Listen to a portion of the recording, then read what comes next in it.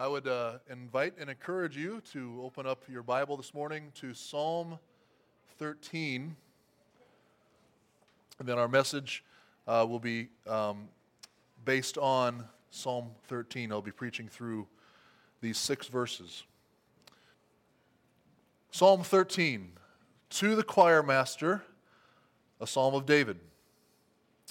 How long, O Lord, will you forget me forever? How long will you hide your face from me? How long must I take counsel in my soul and have sorrow in my heart all the day? How long shall my enemy be exalted over me? Consider and answer me, O Lord my God. Light up my eyes, lest I sleep the sleep of death, lest my enemies say, I have prevailed over him, lest my foes rejoice because I am shaken. But I have trusted in your steadfast love. My heart shall rejoice in your salvation. I will sing to the Lord because he has dealt bountifully with me. This is the word of God. Now let's pray.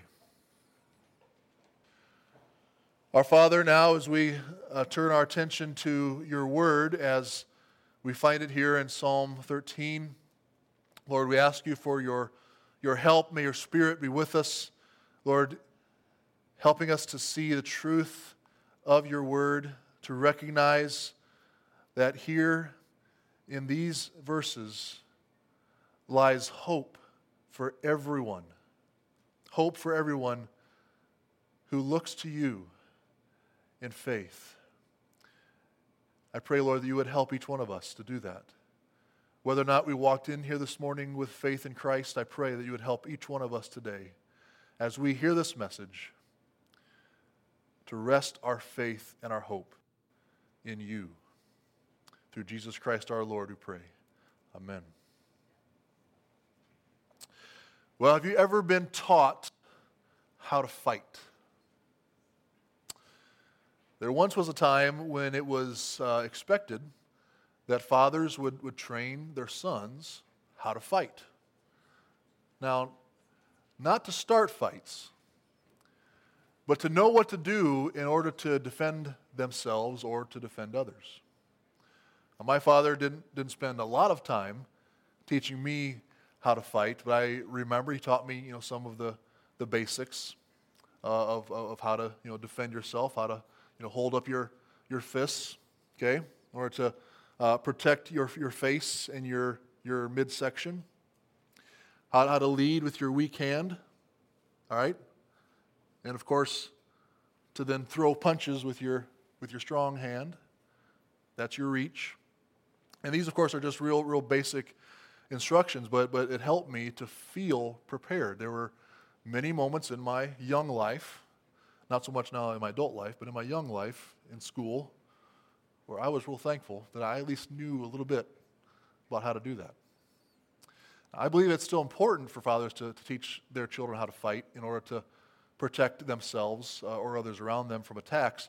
But for Christians, for believers, there is another type of fighting that we all must learn how to do. God's word makes it clear that we have an enemy. And we all must learn that at times throughout our lives, our faith will be attacked by the enemy. His goal is to shake us, is to cause us to doubt that what we believe about the gospel is true. His desire is that we would believe his lies, that we would then turn away from God's promises revealed in his word.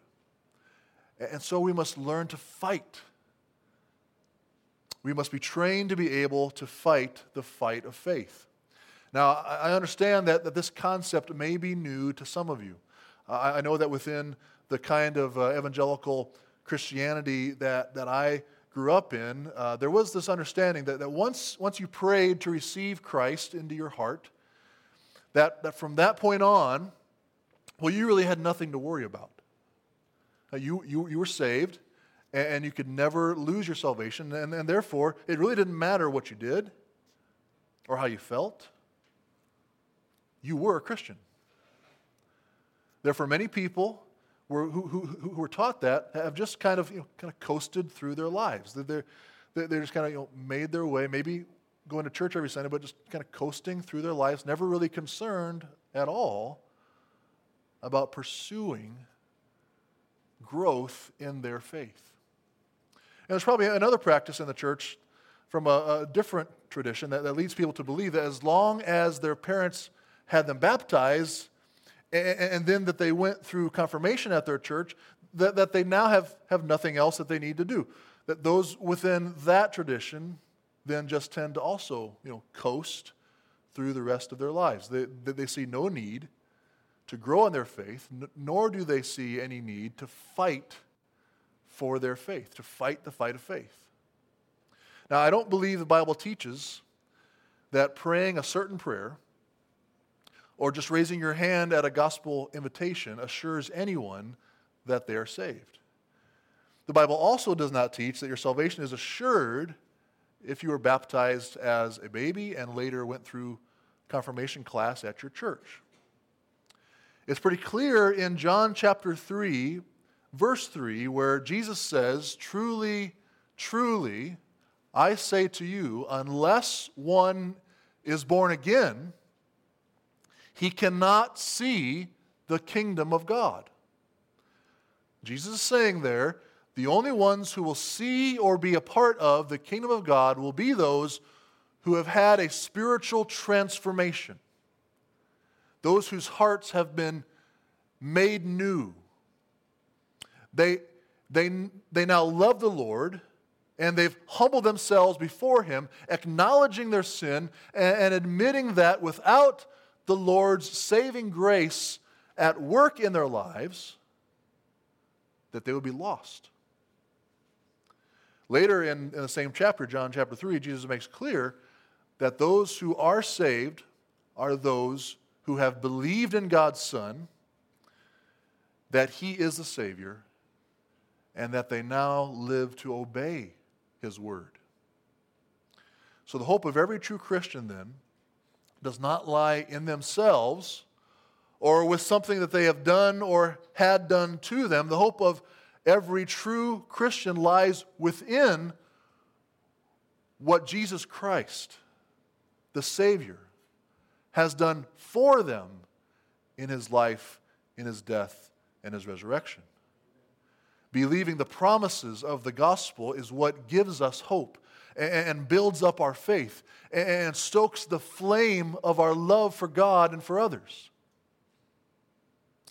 Our enemy's main strategy is to deceive us into doubting the promises of the gospel.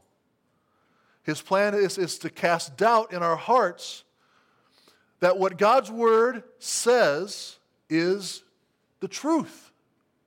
And if our faith in God's Word is weak, well, we will struggle to hang on to God's promises.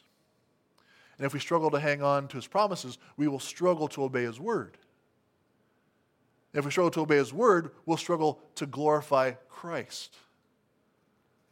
And we'll struggle to point other people to Him.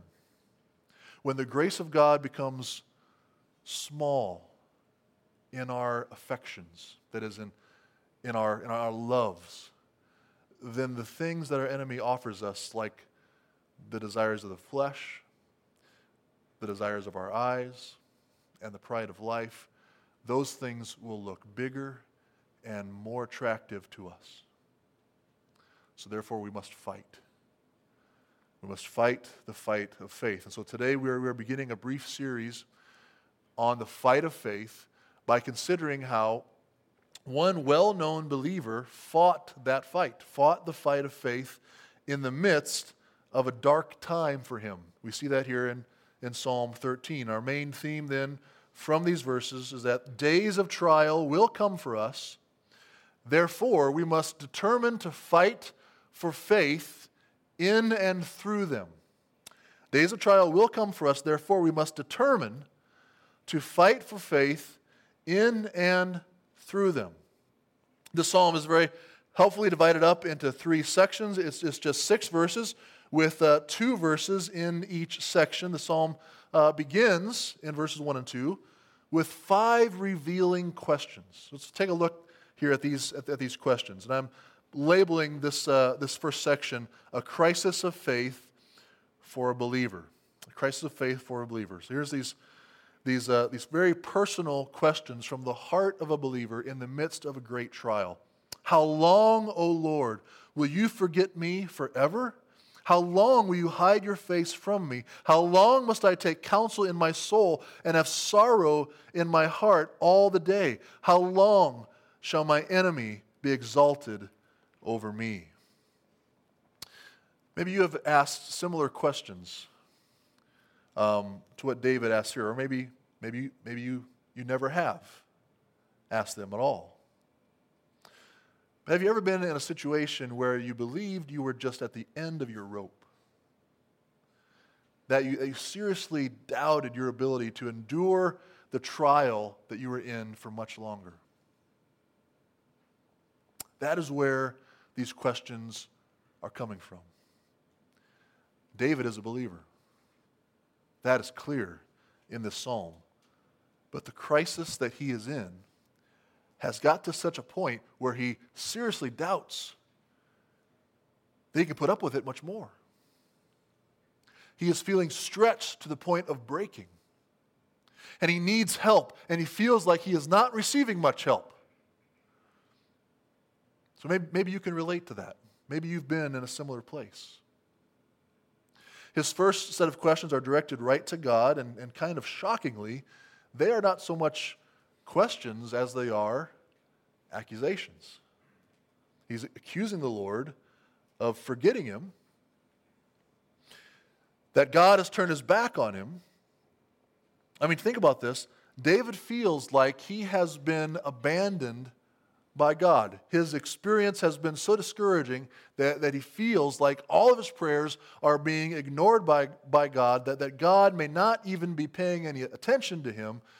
The Lord feels very distant, far off from David. His faith is in crisis.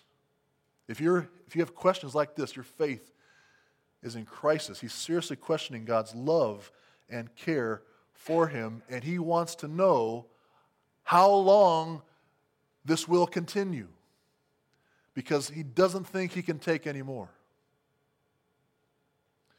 Now, let's remember that this is King David, the Lord's anointed here, the man after God's own heart, the same David whose faith in the Lord led him to take on Goliath with just a sling and 5 stones. This is the same David who was the author of the great majority of our favorite psalms, like Psalm 23, "The Lord is my shepherd, I shall not want." Those are David's words. Or Psalm 34, "Oh, taste and see that the Lord is good. Blessed is the man who takes refuge in him." Those are his words as well. And even Psalm 139, "I praise you, for I am fearfully and wonderfully made." And yet, there were times in his life where David's faith was under attack, where he honestly had questions about whether God was really being good to him and whether God might have left him. So friends, if David would have to endure such trials, if David had to fight for his faith, then be assured of this: you will have to fight for your faith as well. You will go through similar trials.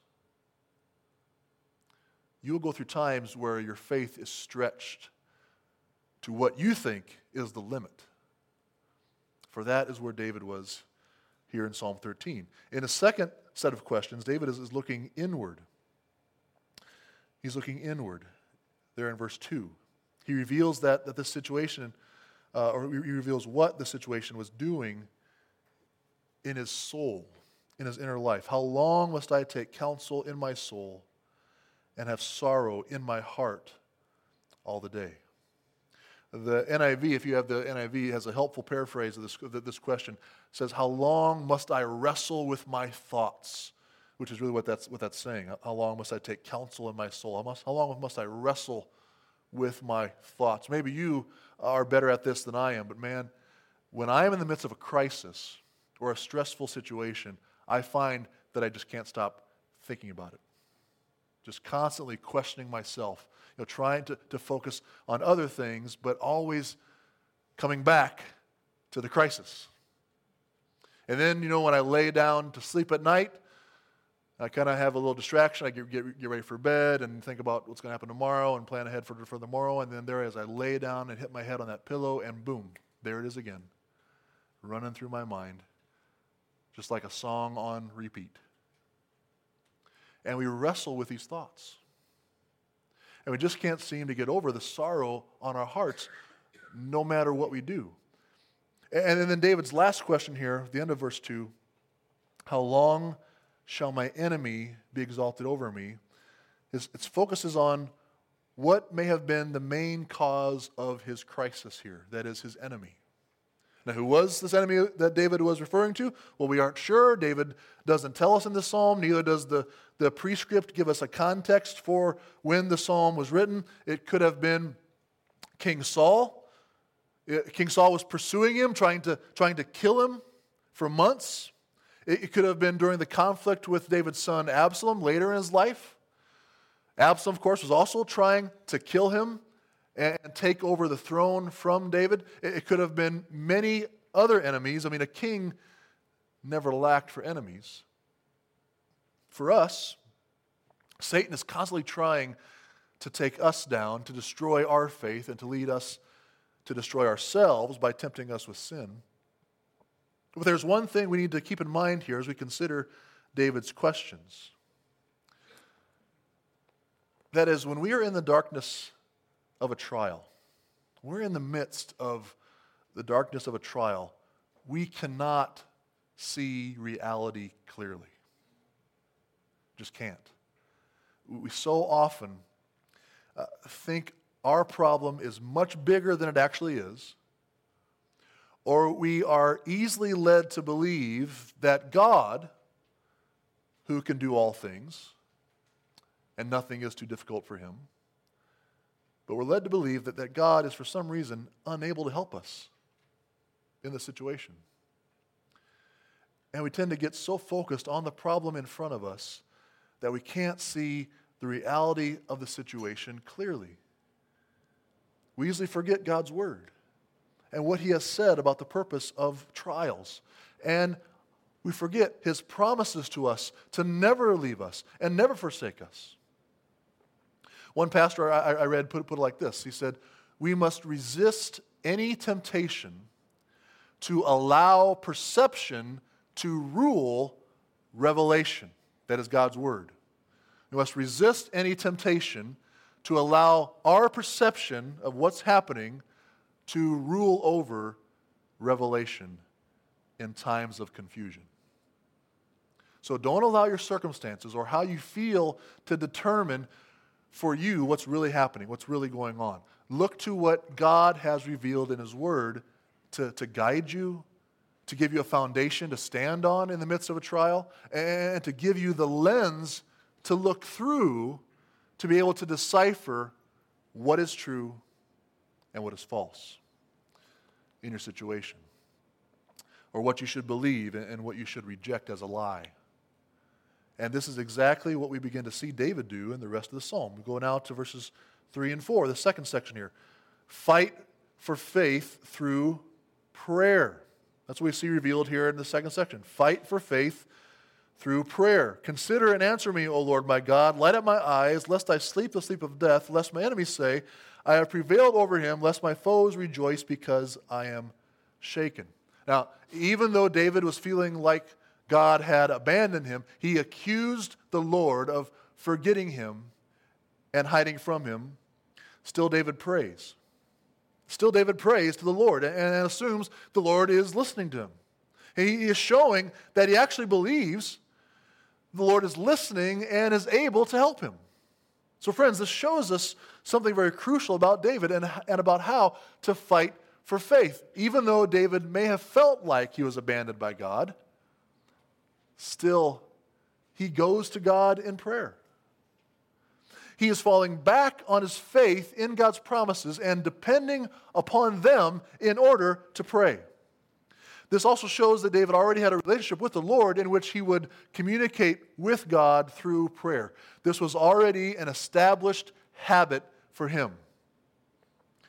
So what do we do when we are in the midst of a crisis? Well, it's natural for us just to continue to fall back on our daily habits. Throughout my ministry, I have sat with several different families in hospital rooms or nursing homes as they waited with a family member who was dying. These are very real and raw times. They are times when faith is put to the test. One family in particular, the wife and mother was dying of cancer. Her husband and her adult children all loved the Lord. One of the daughters was a missionary. As I sat with them, one of the children would quote different scriptures that she had been memorizing. Speak those words into the ear of her mother, which of course we would all hear as well and be encouraged by. One of the son-in-laws, the one that was a missionary, would start playing his guitar and lead in the singing of a hymn or a worship song, and all the rest of the family members would just automatically join in and sing together with him. They all knew the words to the songs he was leading them in. It was very natural for them because memorizing the scriptures and hearing and singing those songs were almost daily habits for them. And I've been with other families, all gathered around a dying loved one, and you could cut the tension in the room with a knife. No one prayed, no one sang. Each of them looked scared and incredibly uncomfortable. Some would step outside every so often in order to have a smoke. Others would stare at their phones and scroll through updates, not knowing what else to do. And so I would share a passage from the Bible and pray out loud, and although they would be grateful, you could tell that kind of practice just wasn't very familiar to them. In times of crisis, you fall back on your habits. And David's regular practice was to pray. Prayer is a regular habit of all who have faith in God. It's simply a natural thing that believers do. So although David was in a crisis of faith and he questioned whether or not God was even paying any attention to him, still he prays as if he assumes God will listen and that God will answer him. It is a habit that he falls back on. It's a wonderful habit. It is a faith-building habit. It's important for us to see that David had a personal relationship with God. He calls him, O Lord, which Lord there is the translation of the name for God. That's Yahweh, the name for God, the covenant name of God. And he calls him my God. He knows him by his name, and he calls him my God. And he prays for help. He prays for the Lord to light up his eyes, which really is to give him life. Give him life so that he won't die. Or give his faith life so it won't crumble. He asks the Lord to renew his energy in order to overcome his enemy. He's asking for life to be given to his heart, to his soul, and strength to be given to his body in order to continue to press on and endure through this trial. When David is in need of faith, what does he do? He prays. Now, we're just a couple of weeks away from everybody's favorite time of year in Nebraska, right? College football season is almost upon us. And from what I'm hearing, people are just a little more excited this year than they have been in the past few years. Now, in order to have a successful football season, Coach Frost stated that his players needed more strength. That's what he said at the end of last year. They needed more strength. They needed to put in more work in the weight room. And from what I hear, that's what they have done. In order to get stronger bodies, the players needed to exercise. They needed to work out their bodies in the weight room. And in Psalm 13, we see David doing a similar thing. David is in need of strong faith in the midst of his trial. And so in order to strengthen his faith, he exercises his faith. Prayer is an exercise of faith. When you pray, you're exercising your faith. We're exercising our faith in God, that God is there, that He cares about us, and that God is able to help us. And that God knows all things and is sovereign over all things and can actually work in the world or in our hearts for good, for our good and the good of His people. That is what we believe when we pray. We exercise our faith as we pray. And one of the clear ways then to train ourselves for the fight of faith is to make prayer a regular daily habit. Talk to the Lord. Share your heart with the Lord, as David does here. If you need help, read the Psalms. Pray the Psalms. Get to know the Lord personally through praying. Exercise your faith by praying, and your faith will increase. And lastly, in the last section, verses 5 and 6, we see that we are to fight with committed trust in God's gracious commitment to His people. But I have trusted in your steadfast love, and my heart shall rejoice in your salvation. I will sing to the Lord, because He has dealt bountifully with me.